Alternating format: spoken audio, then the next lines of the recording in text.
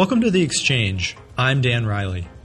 The Exchange is a streaming internet talk show and podcast of interviews with noteworthy people about their lives, ideas, and current events. This week I sit down with NASA research scientist Jack Lissauer.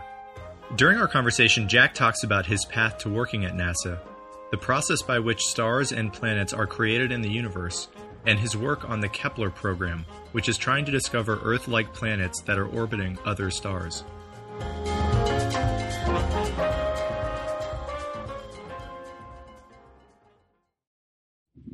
All right, Jack. Well, thank you so much for taking some time to come onto the show, and welcome to The Exchange. My pleasure, Dan. Like talking about these things, and I think you have a great format here. Thank you. I appreciate that. Would love to start by kind of learning about your background. I know you work in space and work for NASA. Were you always interested in science and astronomy and space generally, or was that something that you sort of acquired later in your academic career? Well, I grew up in the early part of the space age, and I don't remember Project Mercury, but I do remember Gemini and certainly Apollo very well. And I was very interested as a child in mathematics. And when I went to college, I was considering majoring in math, physics, or economics. And I basically decided against economics and went right along the math-physics pathway throughout school. I actually have my degrees in math, but even though my doctorate is in applied mathematics, my dissertation was Saturn's rings.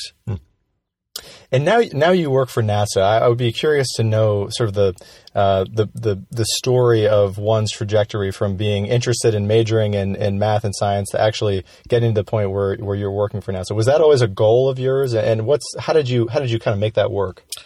Well, it was a random walk, or a pseudo-random walk, perhaps. When I was an undergrad, I took a course on the planets in our solar system. And I had been interested in planets since learning about them in a module in first grade, but I never thought of it as a career. And even when I went to grad school, I didn't think of it as a career. I took the course as an undergrad because I was considering academics, and my advisor said you should take courses from inspired professors, and one of the ones on the list that he gave me was Erwin Shapiro, who team taught a course on planets, and I liked it, so I took both semesters of it, my last 2 semesters in college. I came out to Berkeley to do PhD, math, physics, and I found myself uninterested in most of the things in the math and physics department. And a student who was taking a astrophysics seminar with me suggested I meet some of the theorists in the astronomy department. And I met 2, and one I got along with very well. The other I liked too, but one I got along with even better. And we started working together, and he had friends who worked at NASA Ames. And some of these people did planetary things, or they were connected with people who did planetary things. He sent another student of his who didn't have a supported and well-defined PhD project down there to meet these people. I went along for the ride because I was interested in planets, and it developed from there. So we're obviously sitting on a planet. I'm curious to know what is it about planets that fascinated you, and what is the story of the creation of our own planet and planets generally from a scientific perspective? Well, as you say, we live on a planet, so it's a part of the universe that is relatable, but it's also out there. And that type of connection just appealed to me. Now, in terms of planet formation, the way stars form is from the collapse of a gas and dust cloud, or more specifically, a condensed or a relatively thick core within that cloud. And it collapses from something that is a light year or so in size down to a star, which is less than a 10,000th the size. And because of that, just as when a dancer who's spinning brings her arms closer to her, she spins more rapidly. And you can see this even more graphically when you see astronauts do this on the space station. The cloud will spin up much faster, and in fact, it will spin up by a factor, in that case, of 100 million. And even though these things are spinning slowly, you spin up that much, you're whirling about, and the centrifugal force will toss you out. So it can't be that compact. And material wants to fall in. That's what gravity wants to do. But this angular momentum forces things not to go all to the center, but the lowest energy state, the closest to the center it can get, while still having this spin, this angular momentum, is the central condensation, which becomes a star, and a disk surrounding it. And in that disk, some of the material falls into the star, some stays out. The dust agglomerates into bodies called planetesimals. They collide to form planets like our own. And the bigger planets, the Jovian planets, which are mostly hydrogen and helium, which are too volatile to be anything other than gaseous at any realistic temperatures that the solar system could have formed at, they make up over 98% of the sun and of this disk. And once a solid planet gets massive enough, several times the mass of the Earth, then it can start gravitationally attracting those gases. So in terms of just the uniqueness of the sort of planet that we're living on right now, I know that's one of your areas of research and expertise.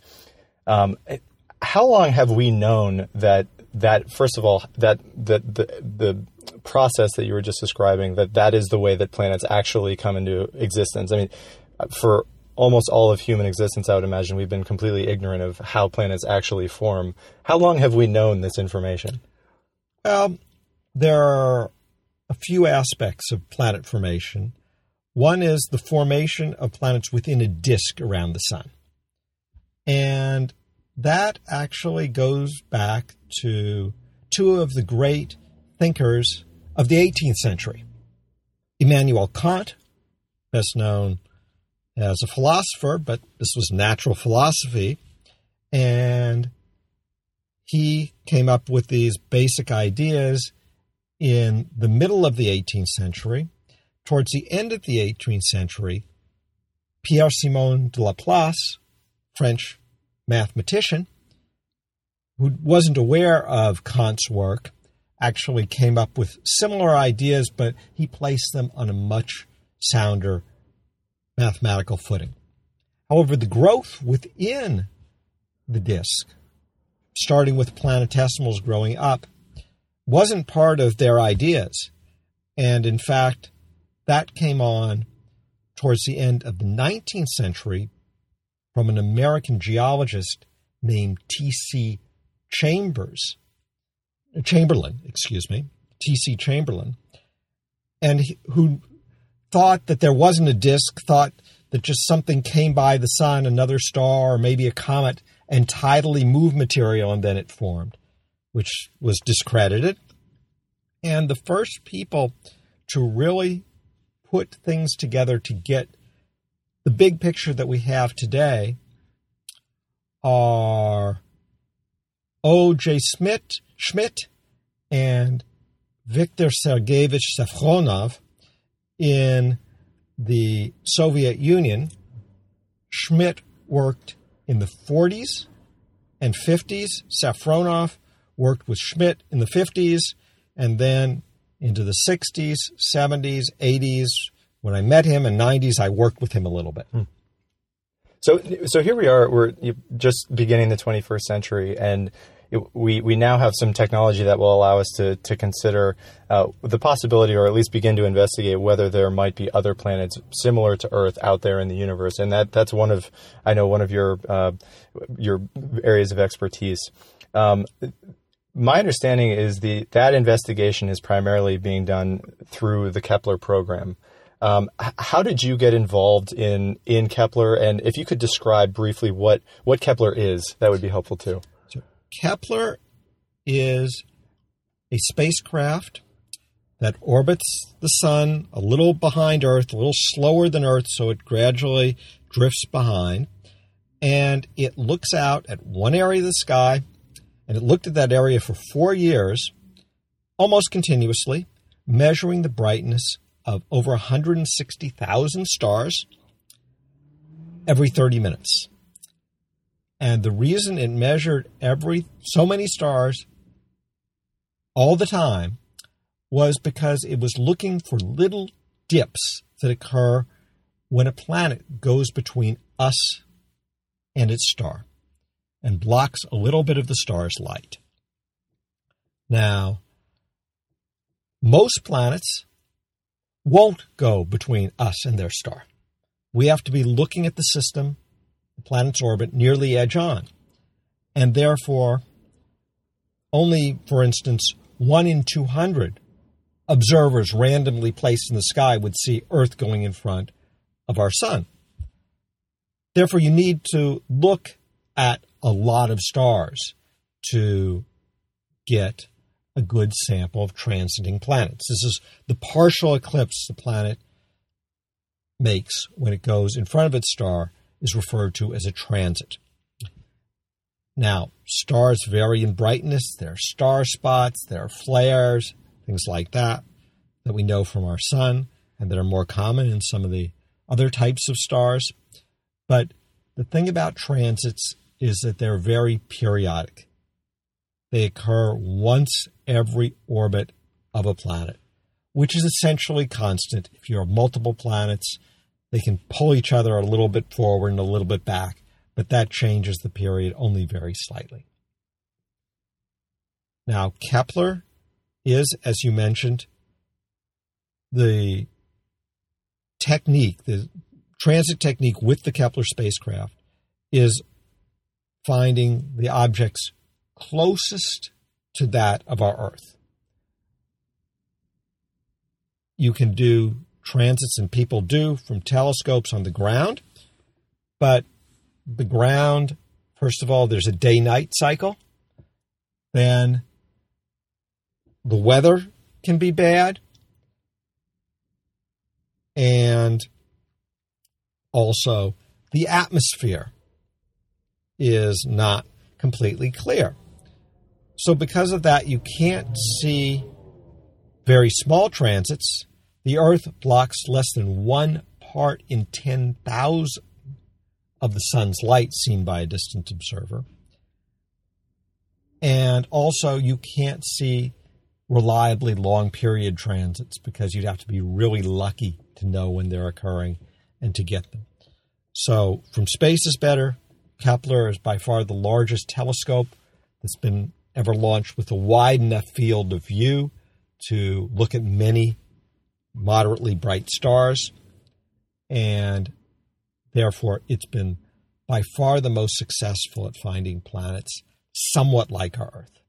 And is your job on a day-to-day basis to look solely for Earth-like planets, or is it just to sort of take in all of the information that Kepler is bringing to us and draw some conclusions from that information? My job is to take in the general information and draw conclusions, and especially about typical characteristics of planetary systems, the relative periods of planets in systems where we see more than one planet transiting, and how this relates to our understanding of planet formation.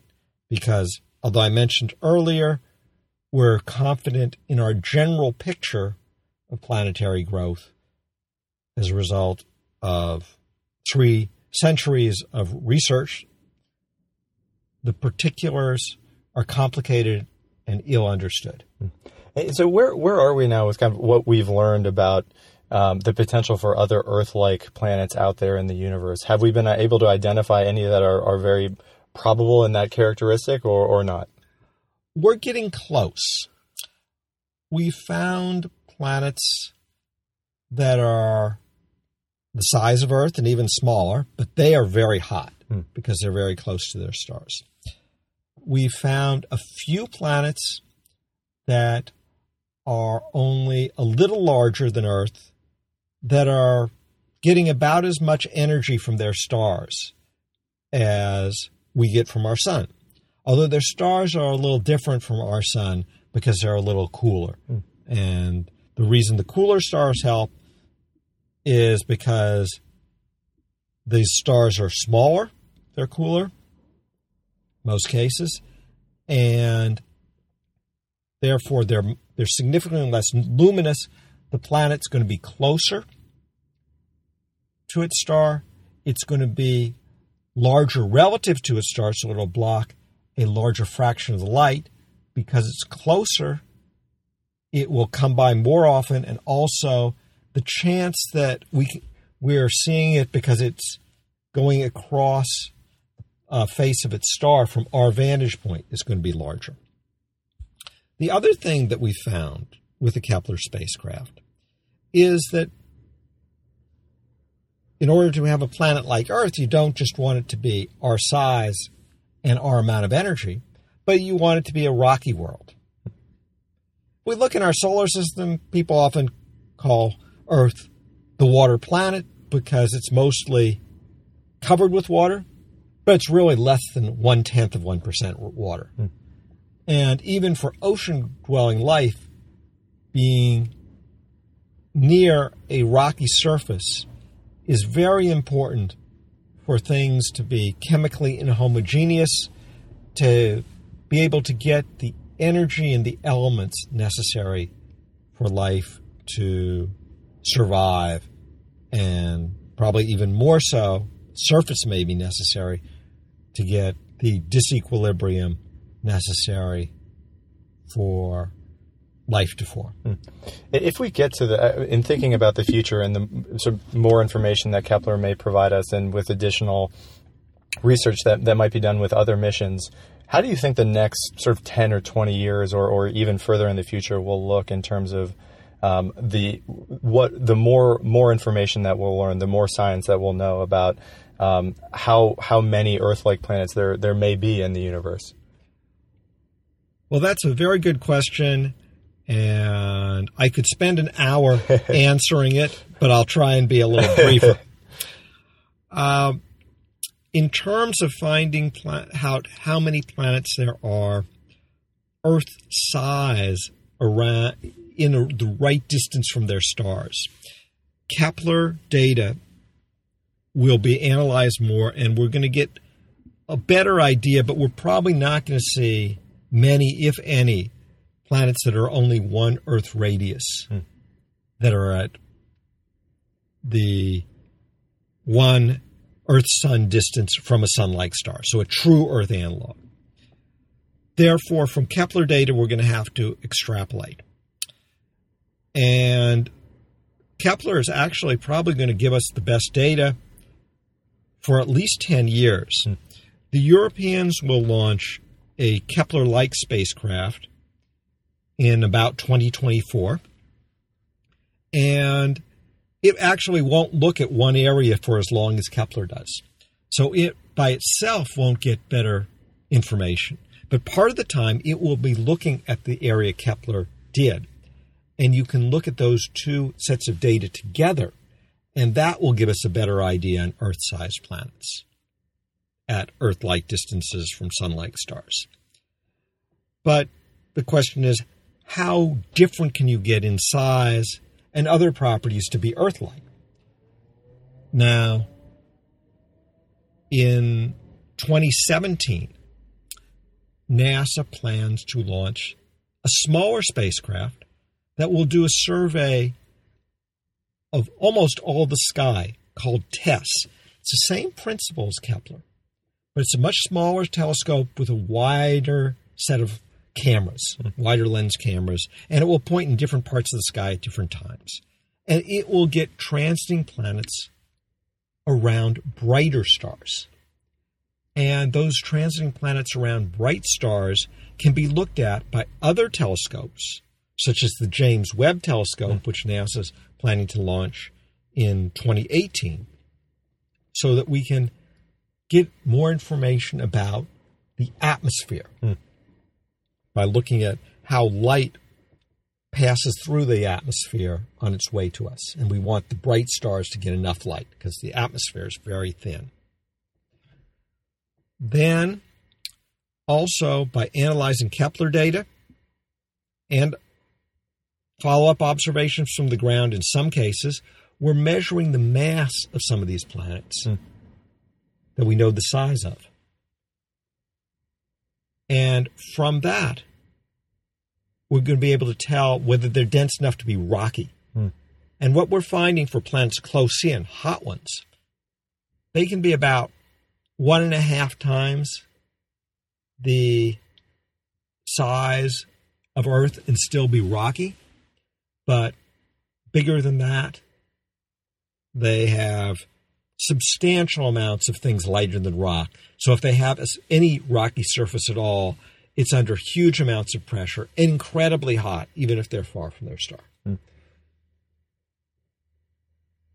We're going to get more information on that from more analysis of the Kepler data, from additional data, from other transiting spacecraft looking at these planets to see these little changes in their orbital period from the perturbations of their neighbors, so we can measure the masses of their neighbors that way, and also from the ground where we, by looking at the spectrum of the star and how it varies, we can see how the planet pulls the star back and forth.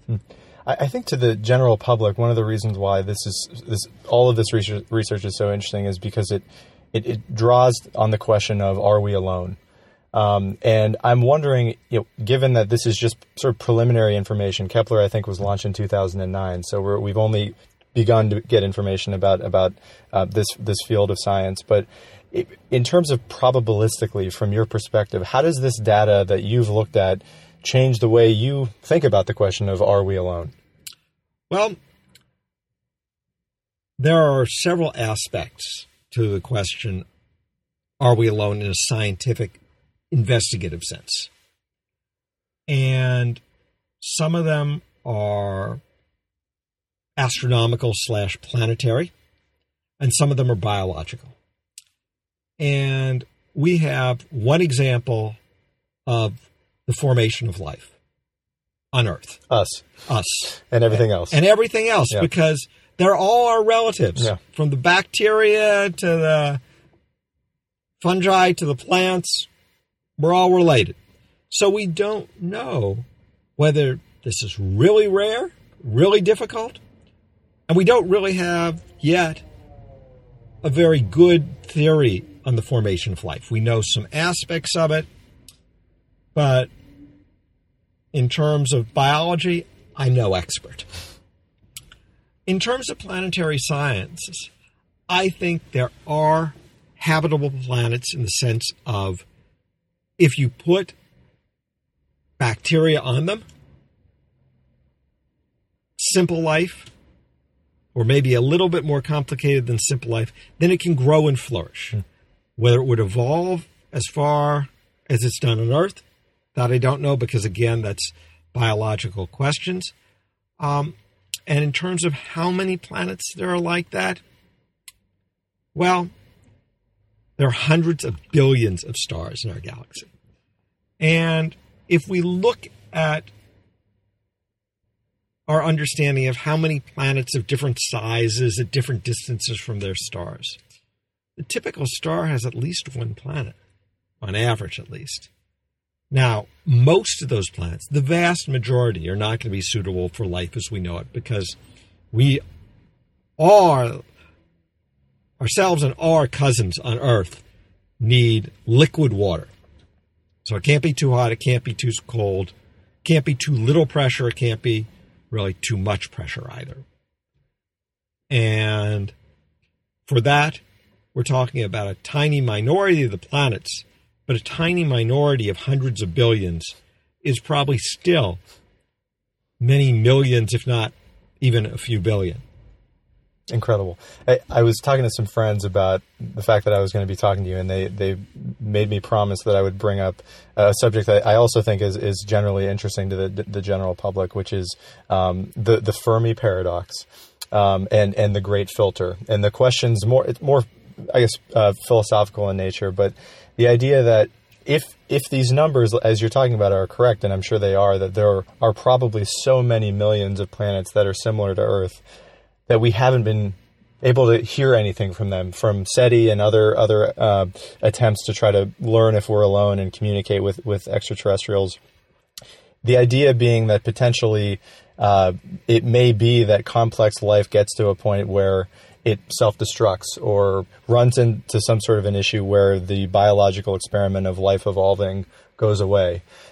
Just as a speculation or getting your own personal thoughts on that matter, do you have a personal theory on why it is that we haven't come in contact or been able to communicate thus far from our experiments to communicate with other life? I think that Fermi pointed out a very interesting issue, because if you have aliens and they're an interstellar civilization, they could expand around our galaxy. It might take them hundreds of millions of years, but hundreds of millions of years, well, they could have existed for billions or even close to 10 billion years probably. And the fact that we don't see them means they're either hiding themselves pretty well, or there aren't that many of them, or they haven't gone out. Now, we think of going out and settling because that's a human condition. We want to explore, we want to discover new things, and we're a very expansionistic society. The United States manifests destiny. Now, it could be that civilizations that have that view don't make it to interstellar. Although I look at what you have to get to make it as far as we have gotten. And you don't just need the beginning of life, and we're not sure of that, but you need the transition of life from very simple microbes to less simple microbes. The type cells we have that have nuclei are 1,000 times as big as bacterial cells.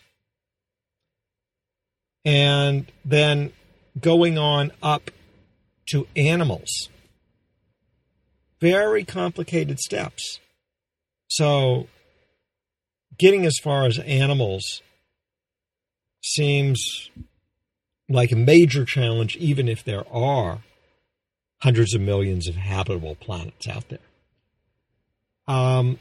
Getting from animals to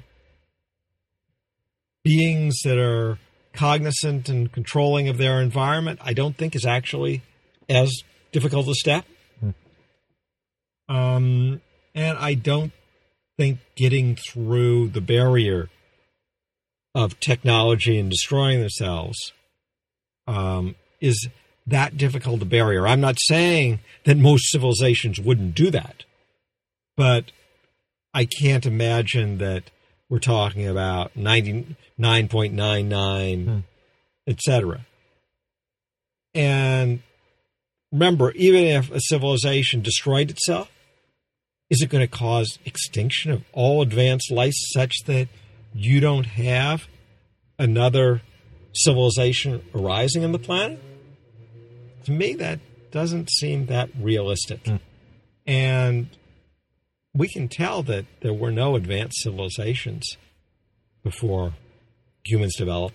I mean, they're nothing that has left all sorts of artifacts.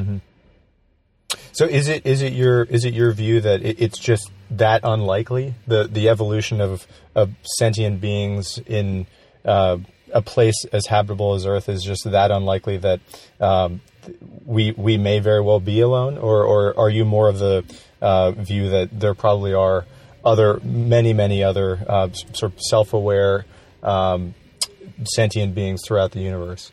Well, it's really technological civilizations that we're talking about. And for the most part, we're talking about the galaxy. Because going beyond the galaxy, and there are 100 billion galaxies out there, too,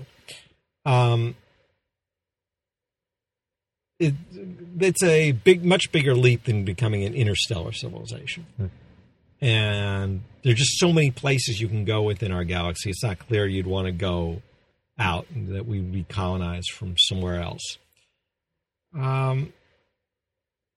So, in terms of advanced technological civilizations, there's no evidence that somebody decided to colonize everything. Now, there are hypotheses that they're observing us as like a zoo, or that we're a biological experiment, or maybe not an experiment, but just looking at the natural process.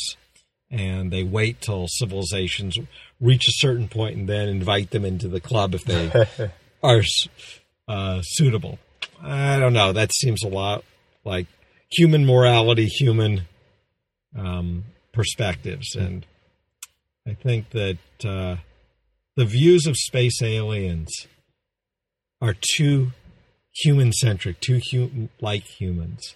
So I'm not giving you a strong opinion in one direction or another. I'm just touching around the issue on things where I think I can say something. Fair.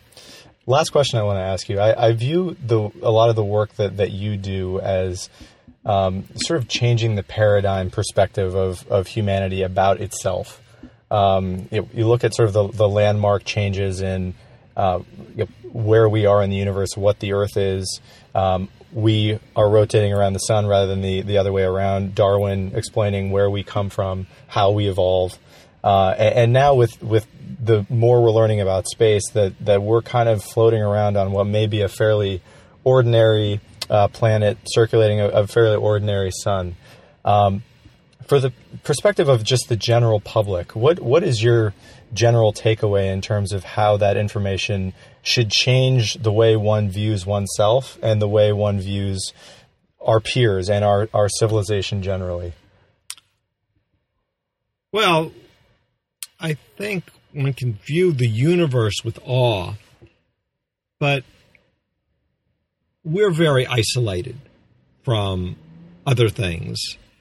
And most planets are not like Earth, and getting to a planet like Earth is well nigh impossible. Not that people can't do it in small numbers in a few hundred years, but we should be taking better care of our home planet. And perhaps that perspective brings that point home, and that may be one of the great lessons that people should take away from that information, which is we're a long way from anywhere else that can take care of us. This is what we have. Well put. Jack, thanks so much for coming on the show. My pleasure, Dan.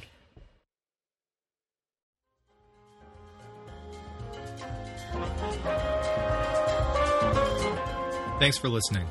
If you're interested in learning more about The Exchange, want to listen to episodes online, or would like to reach out to the show, feel free to visit the show's website at theexchangeshow.com.